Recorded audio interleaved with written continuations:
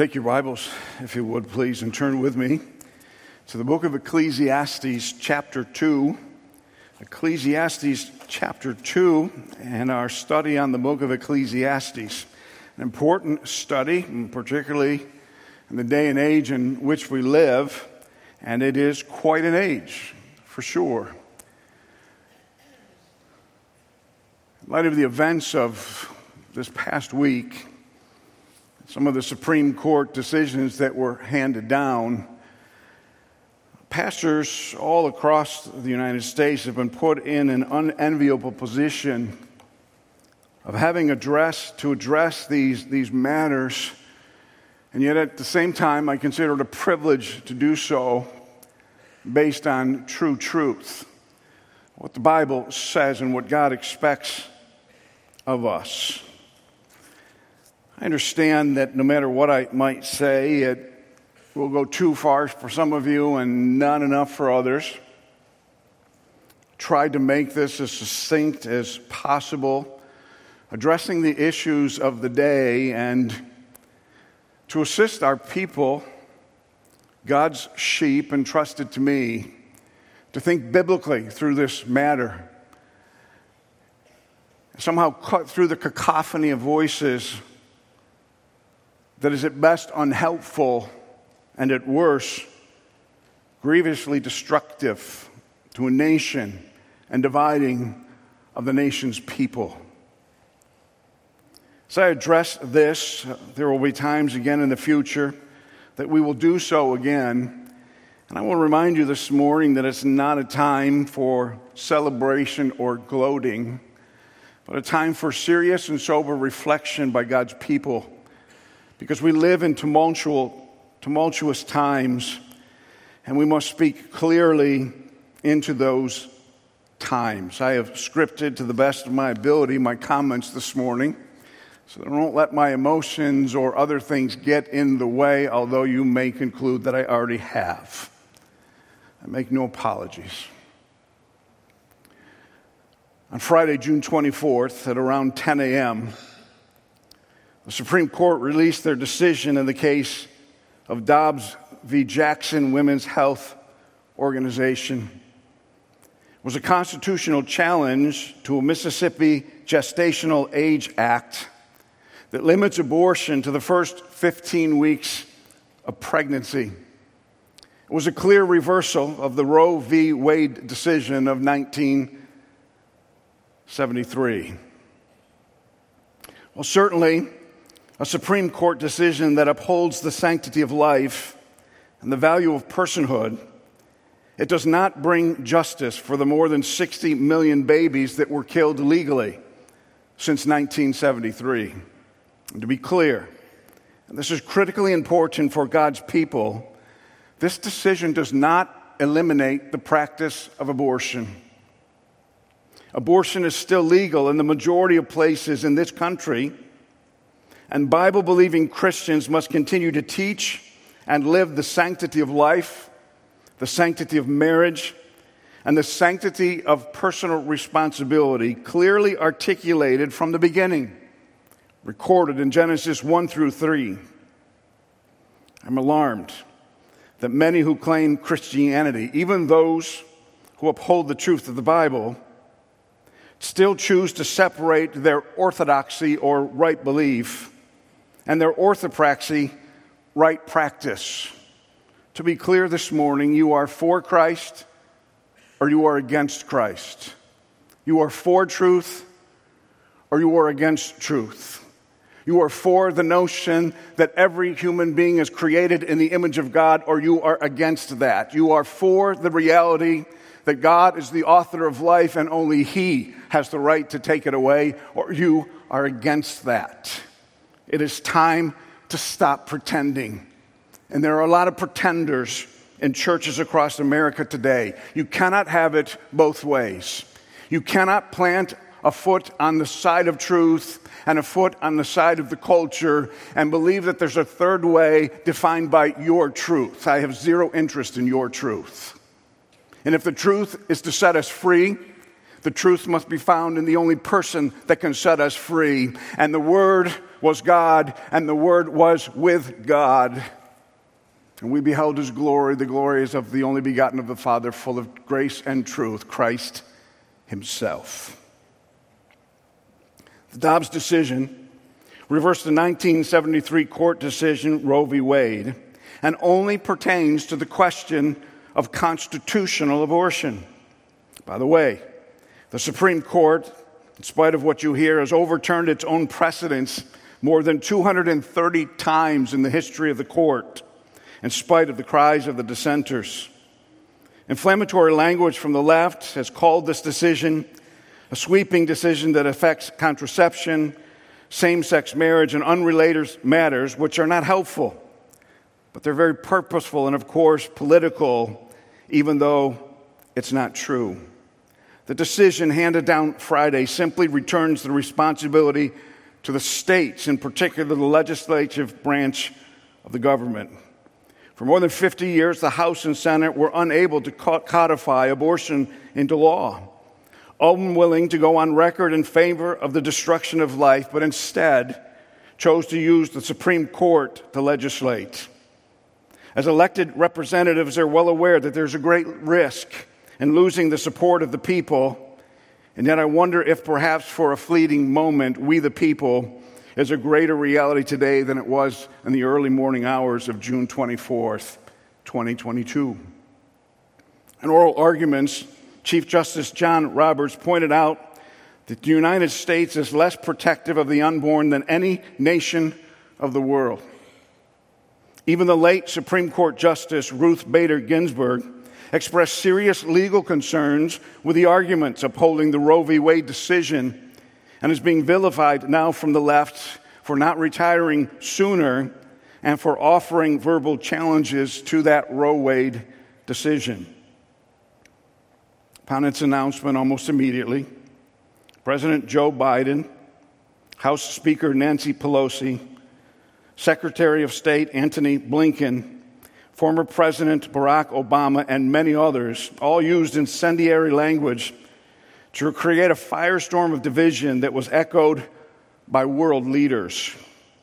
Only hours after the United States Supreme Court overturned Roe Wade in a landmark ruling on Friday, President Joe Biden addressed the nation, expressing his disagreement with the decision, saying that the decision expressly took away a constitutional right from the American people that it had already recognized. The media immediately, in an organized way, began to argue that the Dobbs v. Jackson decision reflects an extreme ideology.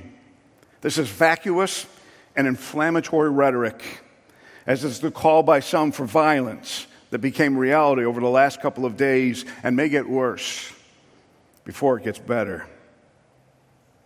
Isn't it fair to at least question, is a full attack vilifying and delegitimizing a branch of the government of the United States insurrection?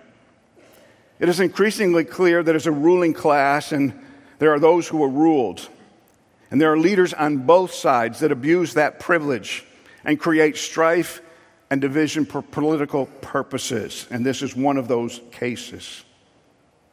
In addition to our own elected and appointed leaders, including the ruling elite, Canadian Prime Minister Justin Trudeau weighed in, as did French President Emmanuel Macron, stating abortion is a fundamental right for all women.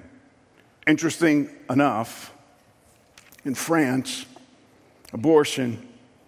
legal abortion is limited to 14 weeks, less than the time of which this case was settled on. German Chancellor Olaf Scholz stated that women's rights are being threatened by the Supreme Court decision. And in Germany, it is impermissible to abort a child beyond 12 weeks. Leadership in England spoke against the decision. It is illegal to abort a child after 24 weeks.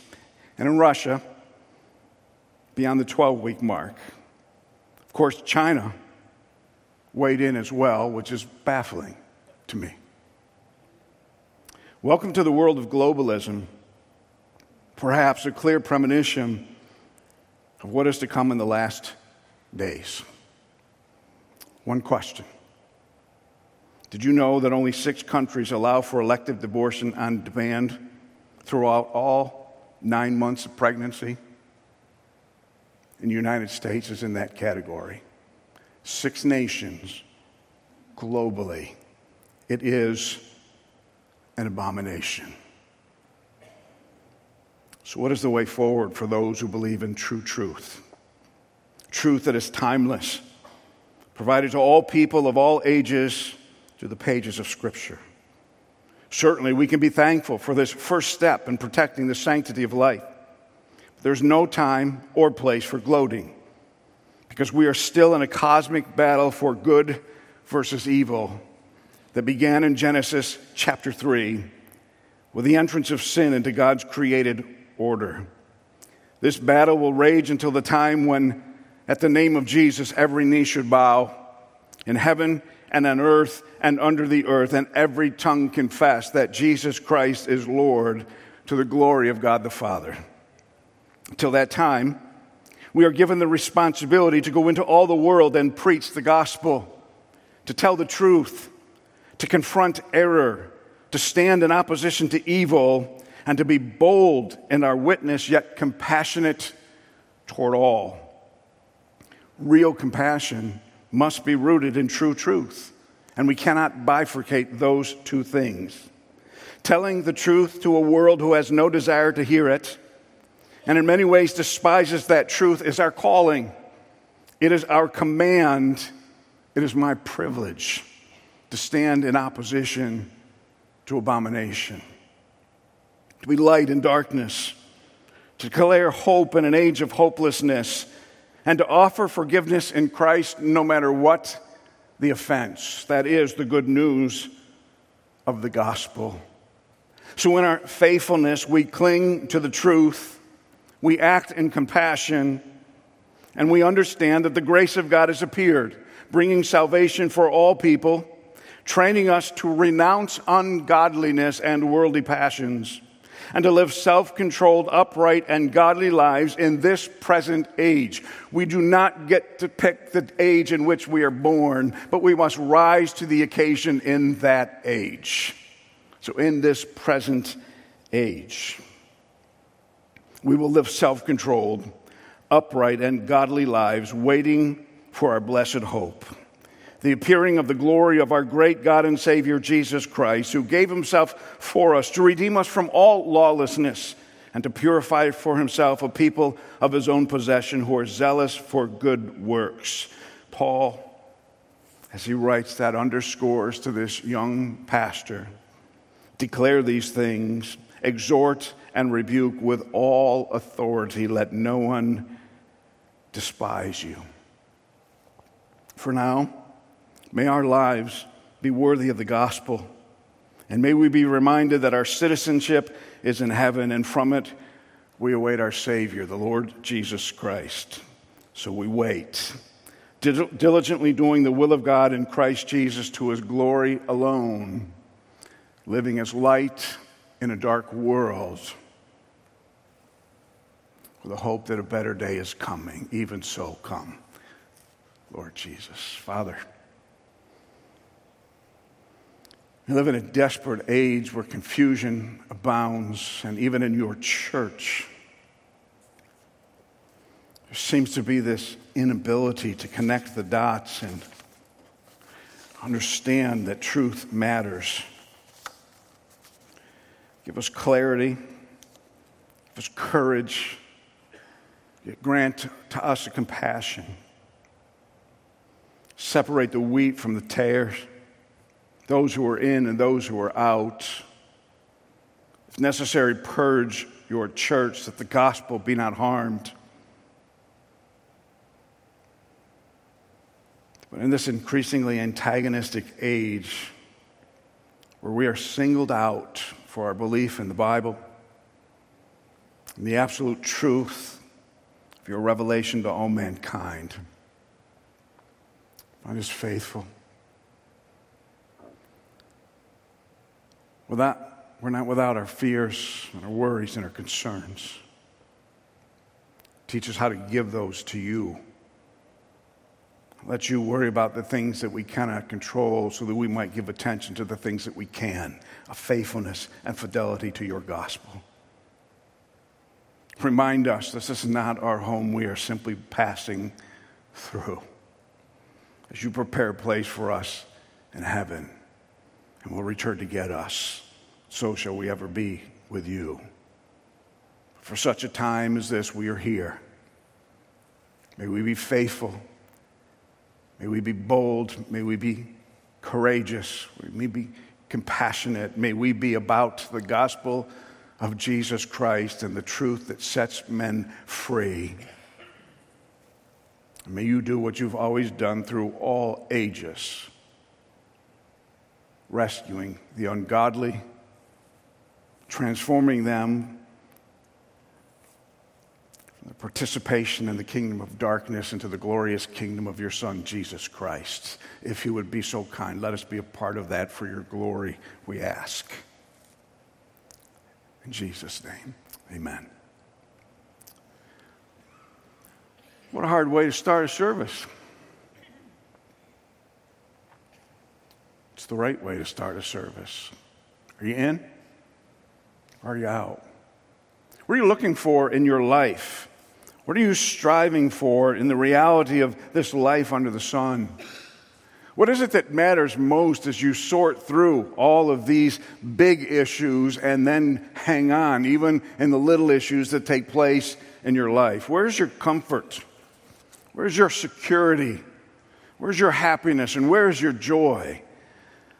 Well, in this book of Ecclesiastes, is a part of the wisdom literature of Scripture that is exactly what the Koheleth, the convener of the assembly, the pundit, professor, the teacher, is trying to get across to us.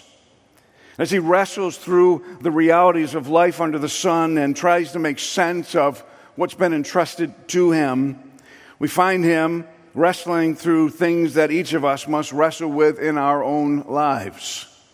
And some would take the book of Ecclesiastes to be this dreadful, discouraging, depressing book that says nothing really matters, but you have misunderstood the whole context of the book of Ecclesiastes. Here's a man who has been endowed with great wisdom according to 1 Kings, and yet he had to live under the sun. And he will say that his wisdom remained with him as he tried to sort this all out. You know, each of us are in the process of sorting this out. Each of us are in the process of evaluating our lives, and the older you get, the harder that becomes. Because you're running out of time and you're less distracted by the realities of the world. But you're still under obligation to pass on what you've gleaned and learned to the younger generations of the family and the church family.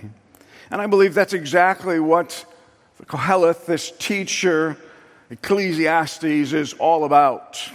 And in chapter 2, as he has worked through this process, in chapter 2 we come to the place where he reveals the vanity, the emptiness, the habel, this meaningless chasing after the wind that is manifest by the vanity of self-indulgence, living for self, living based on our own personal whims, doing what makes us happy without any sense of its consequences.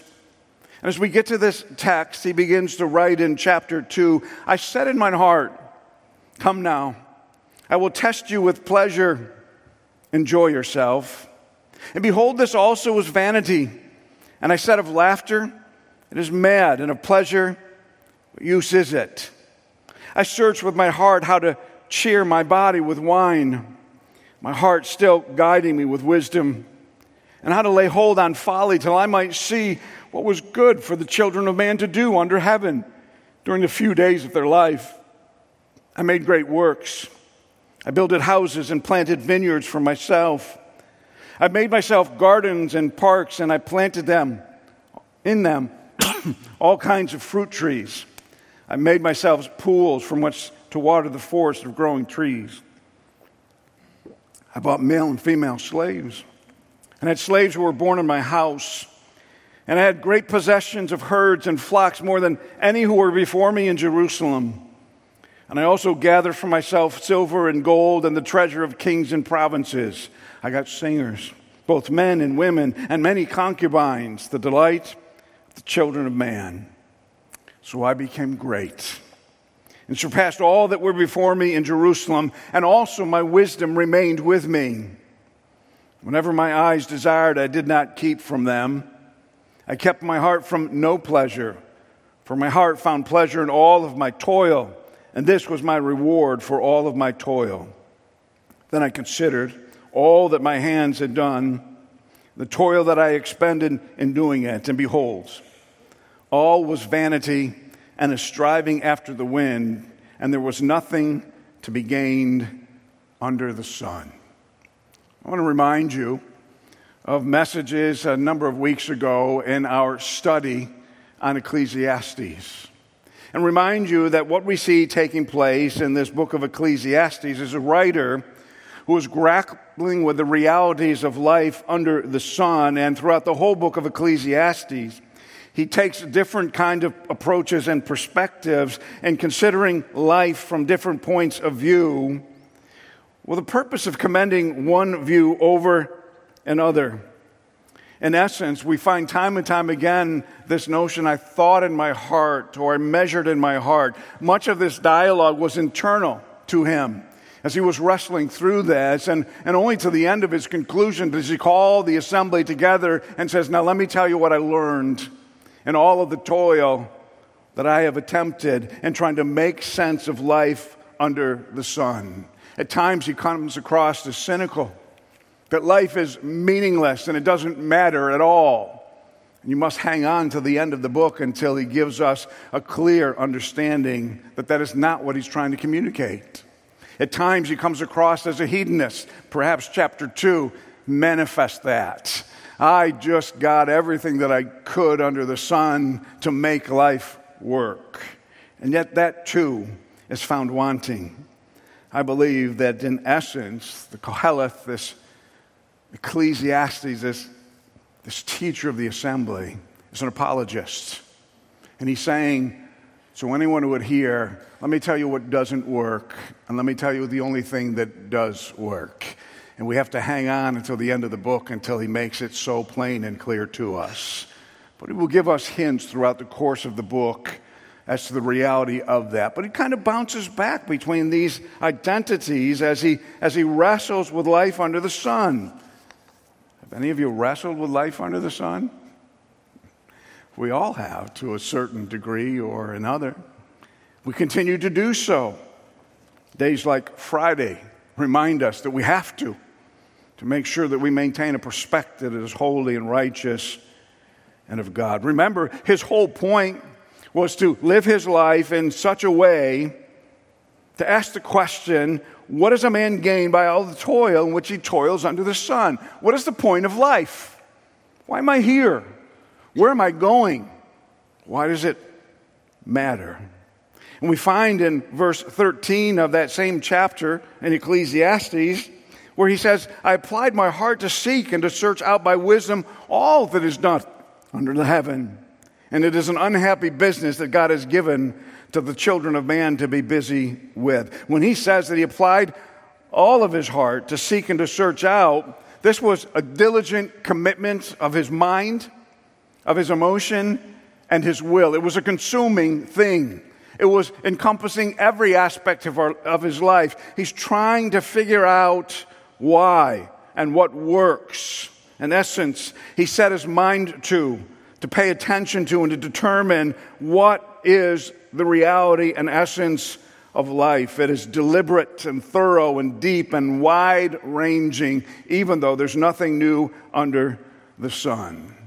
And here's what sets him apart from us.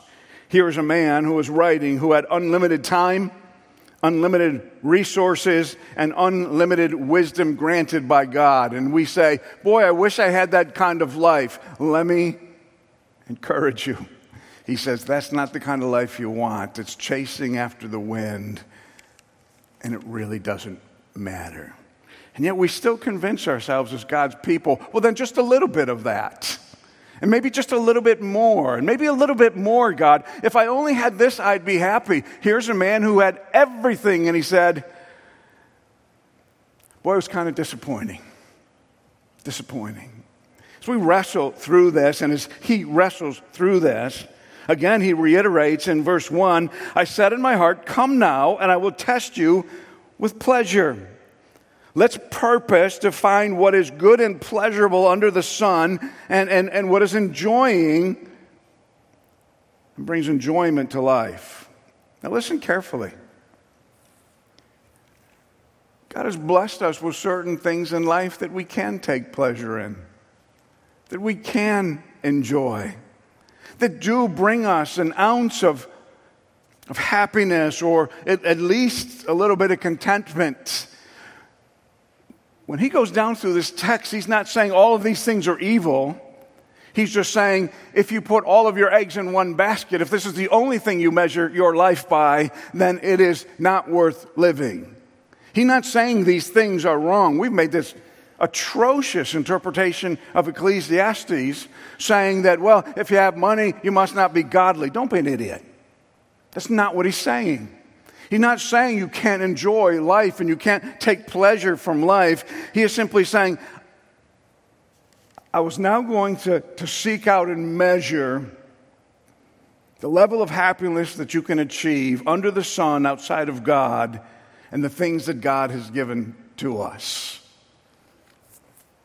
As he carves God out of that equation, he finds that everything that he was blessed with came up more than a little bit short. And he concludes, behold, this also is vanity. It's empty. It's deceitful. It promises what it cannot deliver. It's like chasing after the wind. It's like Rockefeller saying, what would it take to make you happy?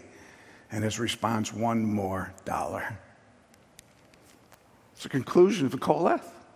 It's the conclusion of the writer of Ecclesiastes. I said of laughter, it is mad. There is trivial things that we laugh at that are irrelevant, but pleasure, those things that we can enjoy under the sun, what use is it? I searched with my heart. Remember, this is an eternal struggle before he convenes the assembly and lays out his conclusions. I searched with my heart how to cheer my body with wine.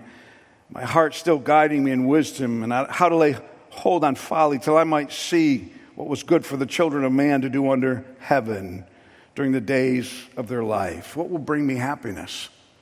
What will secure for me joy? Why am I here and where am I going? What can I rest in by way of contentment? He begins, of course, by speaking of the issue of wine.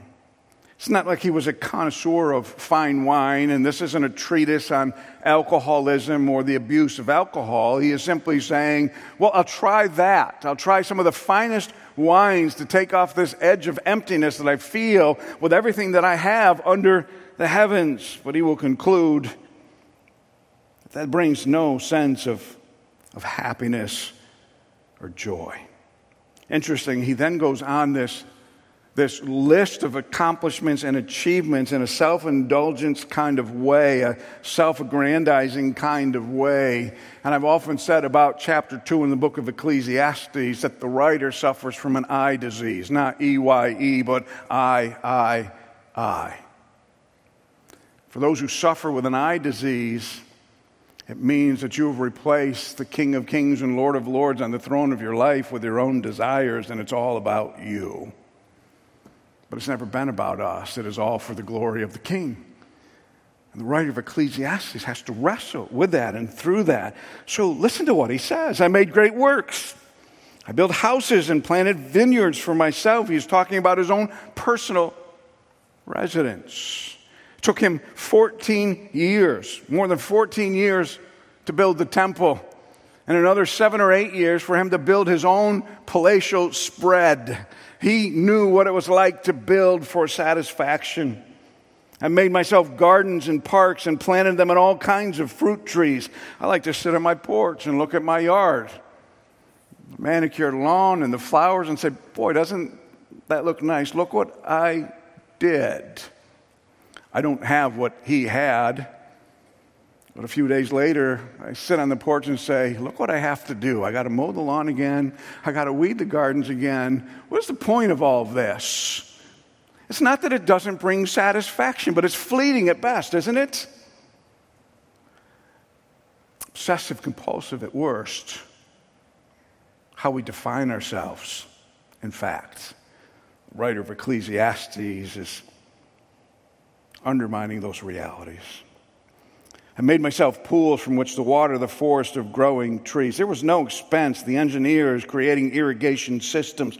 I bought male and female slaves. This isn't a condoning of slavery. It's just the reality of the time in which he lived. And slaves who were born in my house. I also had great possessions of herds and flocks. That's how they measured wealth back then. More than any who had been before me in Jerusalem. I like when he says that. He says, now listen, for those of you who say, boy, I'd love to have a little bit of what you had. I'd make the best use of things. He's saying, I have more than anybody else, and I'm telling you, it doesn't work. It doesn't work. I can give you everything that I have, and it will not bring you happiness.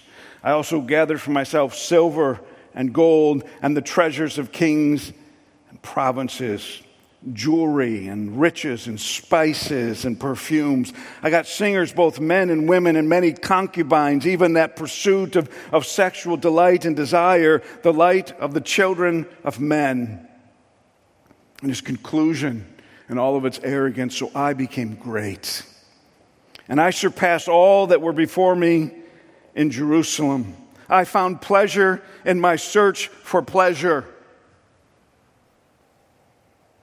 Also, my wisdom remained with me. You want to talk about the goodness of God? God didn't take away his wisdom. Even though he was running after all of the wrong things, his wisdom. Aren't you thankful that we don't have a vengeful God who strikes us down at every whim and every fault and failure and mistake that we make? God in his graciousness never took away that gift of wisdom, because it was that gift of wisdom that would eventually allow the Koheleth to work through all of this and come to the conclusion, fear God and keep his commandments, for that's the whole duty of man. We have this notion sometimes. As soon as we get out of step a little bit, God takes away and in some vengeful kind of way makes us pay the price. Listen carefully. For those washed under the blood, he has separated your sin as far as the east is from the west. And he is for you,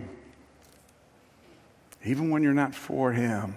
He has sealed you with the ministry of his Holy Spirit. He has given you a direction in life. And sometimes we lose our sense of direction, but God never takes away what he promised to us. Isn't that glorious? My wisdom remained with me. That's great. What a great phrase. God in some vindictive way didn't spank me or take me to the woodshed. And whatever my eyes desired, I did not keep from them. How'd you like to be in that position? Whatever I wanted, I got because I could afford it. Some of us are still pursuing that whole thing. If only. If only. The reason he convenes the assembly after wrestling through all of this is to disperse this notion of if only. He's saying, listen, I've been there. I've done that more than anyone before me, and it doesn't work. My heart found pleasure in all of my toil, and this was the reward for all of my toil. And that's a really important caveat in this passage of self-indulgence. He is not saying at all that there wasn't some fleeting pleasure in these things. Did you catch that? My heart found pleasure in my laboring. And I looked at my house and my vineyards, the irrigation systems and the servants.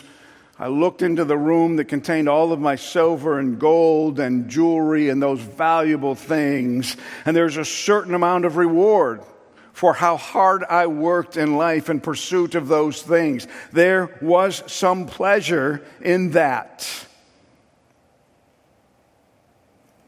And yet eventually he'll conclude, verse 14 of the same passage, the wise person has his eyes in the head, the fool walks in darkness. And yet I perceive that the same event happens to all of them. He says, now, what happens when my life comes to a conclusion?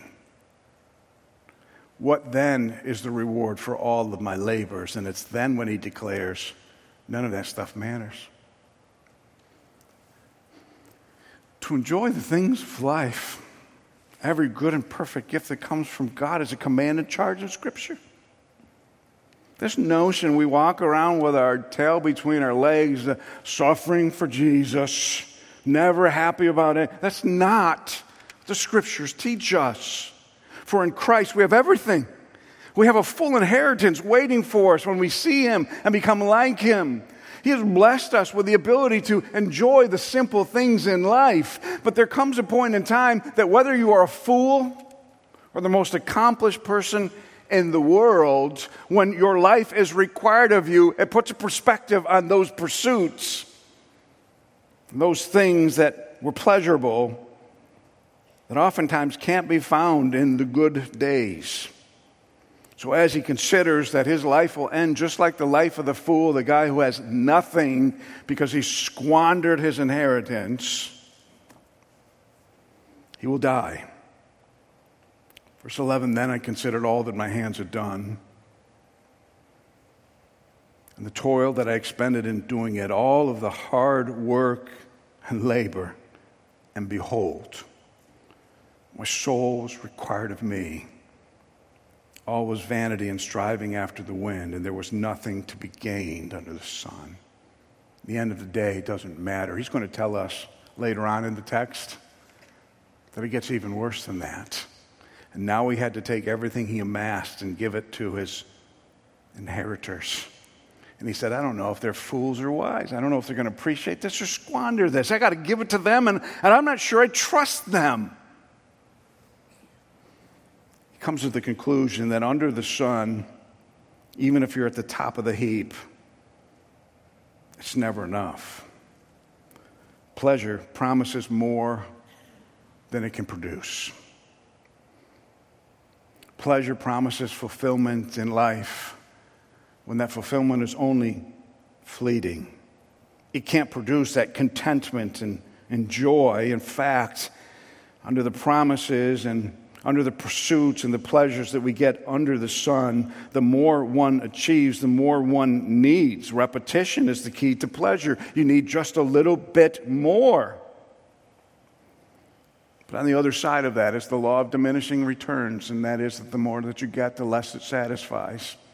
And it brings you to the exact place that the Kohelet finds himself in chapter 2. Ian Provan, as he comments on chapter 2 of the book of Ecclesiastes, said, gladness of heart, joy and pleasure. It is not that these things are not good in themselves in Ecclesiastes. Koheleth has discovered that the pursuit of them with a hope of gain is just as pointless as the pursuit of wisdom and knowledge for that purpose. That gain that comes under the sun, apart from or away from God, God is cut out of the picture, and it brings an emptiness. It reminds me of the writer John in the epistles, where he warns us, do not love the world or the things that are in the world. If anyone loves the world, the love of the Father is not in him. For all that is in the world, the desires of the flesh and the desires of the eyes and the pride of life, is not from the Father but of the world. The world is passing away along with its desires, but whoever does the will of God abides forever. And remember, just like the Koheleth, he's not saying that there's not pleasure under the sun. And he acknowledges that there are times that God blesses us and brings us satisfaction from the things that we see around us. But it can't be where we build our hope. And it can't be what we rely on in the difficult and challenging times. We must look beyond those things and that stuff to the God who gives us everything that we need in Jesus Christ. Money is not the root of evil. The love of money is the root of evil. And that's what John's trying to communicate here. So those of you who think that if you squander your inheritance, you're more spiritual, are just fools. And those of you who think that if you could just get $1 more, everything's going to be okay, you're equally the fool. For God gives and he takes away. Blessed be the name of the Lord. Comes from the book of Job. It is the very words of Job. God bless me, he has now taken it away.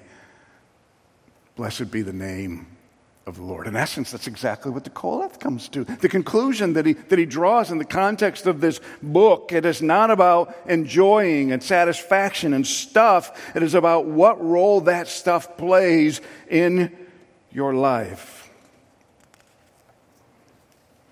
Thus, says the man who had everything, he discovered that although we pursue happiness in every corner of our lives, in the same corner lurks the darkness of diminishing returns. In the end, achievements and pleasures do not last. Everything is ephemeral, lasting only for a short time.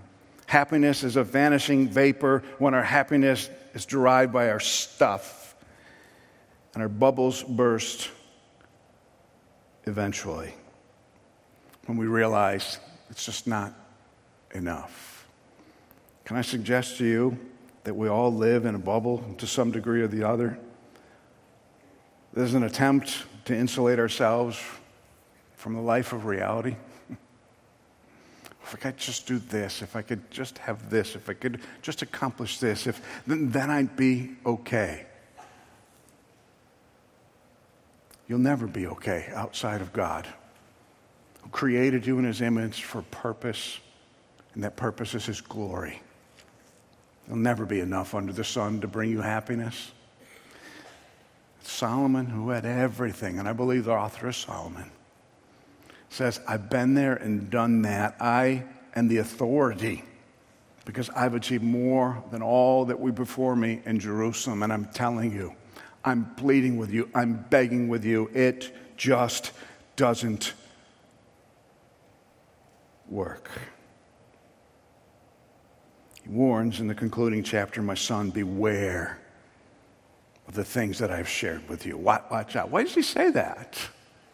Because you can have 1% of everything that he achieved and still be trying to find your satisfaction and pleasure in that 1%. And we do. We live in a throwaway society. And the latest iPhone comes out, and we have to get rid of the one that we have because it's not the latest. And this drive and this pursuit of something under the sun will satisfy me. Those people who are lamenting the Dobbs decision believe that somehow if they can do whatever they want, they can be happy. And they are the most deceived people in all of the world, for they too will die and come face to face with the God of all of the universe who will do right in his own eyes. God forbid that we allow them down that path and not share with them the hope that life is in Christ, and in Christ there is life, and that is the only thing that satisfies. That's what the writer is trying to achieve and accomplish in the book of Ecclesiastes. Cynic? I think not. Hedonist? Of course not. Here's a man who's tried to sort it out and share what he's learned in a powerful way to those who are willing to listen. I'm reminded of the words of C.S. Lewis. If I find in myself a desire which no experience in this world can satisfy, the most probable explanation is that I was made for another world. I am disappointed. There must be something more. And a light goes on, the Koheleth's mind, and then is an address to the assembly that this is really what matters most. Fear God and keep his commandments, for that is the sole duty of man. I don't know about you, I'm still learning that, sometimes the hard way. Anybody else? Oh, you got this? Okay. Take pleasure. Enjoy life. Enjoy the times of peace and prosperity and blessing. Enjoy the family that God's entrusted to you. But realize that there's something bigger and something more, and all of that was never intended to bring you satisfaction. Who am I? I am a man created in the image of God for his glory. Where am I going? I am going to a place where I finally learn to fear God and keep His commandments, because that's the essence of life. Am I closer than I was a year ago? I sure hope so. But I'm not home yet. There are things that still pull on my heart. These things that bring pleasure. These things that lie and whisper. If you could just get this, your life would be different. And I have to fight them every single day. So do you. That's the purpose of the book. He's an apologist saying, none of this works. Only God does. I've shared with you and other times, one of my favorite Christian singers and songwriters is Stephen Curtis Chapman. And I couldn't help but think as I read through this book of a song that was critically important to me a long time ago, 25 plus years ago in my Christian life and development. The name of the song was More to This Life. Today I watched in silence as people passed me by, and I strained to see if there was something hidden in their eyes.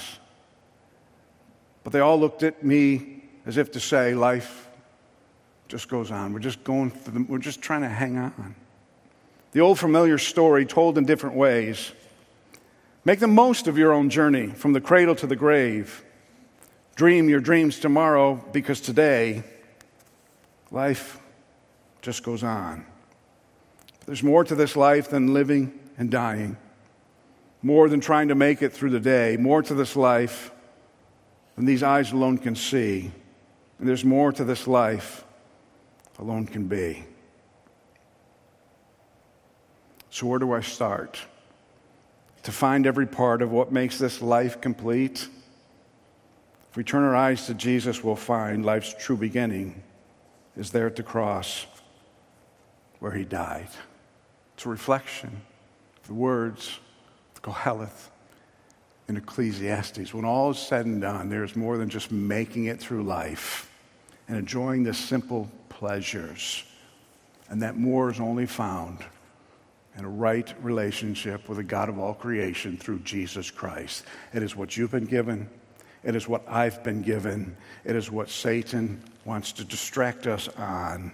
And we must remain faithful. Enjoy what you have, the blessings of life and the goodness of God. But there's more to this life. More to this life. Fear God and keep His commandments, because that is the essence of life. May we hear, may we learn a little bit more than we knew yesterday. And in the enjoyment of life, may we realize that there's something more. And may you find it. May you find that in Christ alone for His glory. And if you're struggling with that today, welcome to the party. Because sooner rather than later, at least in my opinion, we will stand in the presence of our King and it'll all make perfect sense. It'll all come together. We will become unraveled and undone, and we will sing our praise to the King who allowed us to enjoy life, but called us to a better place. Even so, come, Lord Jesus. Thank you, Father, for the simple text that strips us of all of those things that so easily confuse, detour us, consume us, and promise us things that they can never deliver. May we hear it from the man who had more than any other who lived before Him in Jerusalem. And may we take His words to heart. May we enjoy the simple things in life, and may we do it for Your glory. And for Your glory alone. Even in the difficult and challenging times in which we live. Change your perspective. Give us the courage to speak that perspective into a lost and dying world. And find us faithful to the truth. And to the only God and Savior, Jesus Christ, our Lord and Savior. To you be the glory forever. In Jesus' name, amen.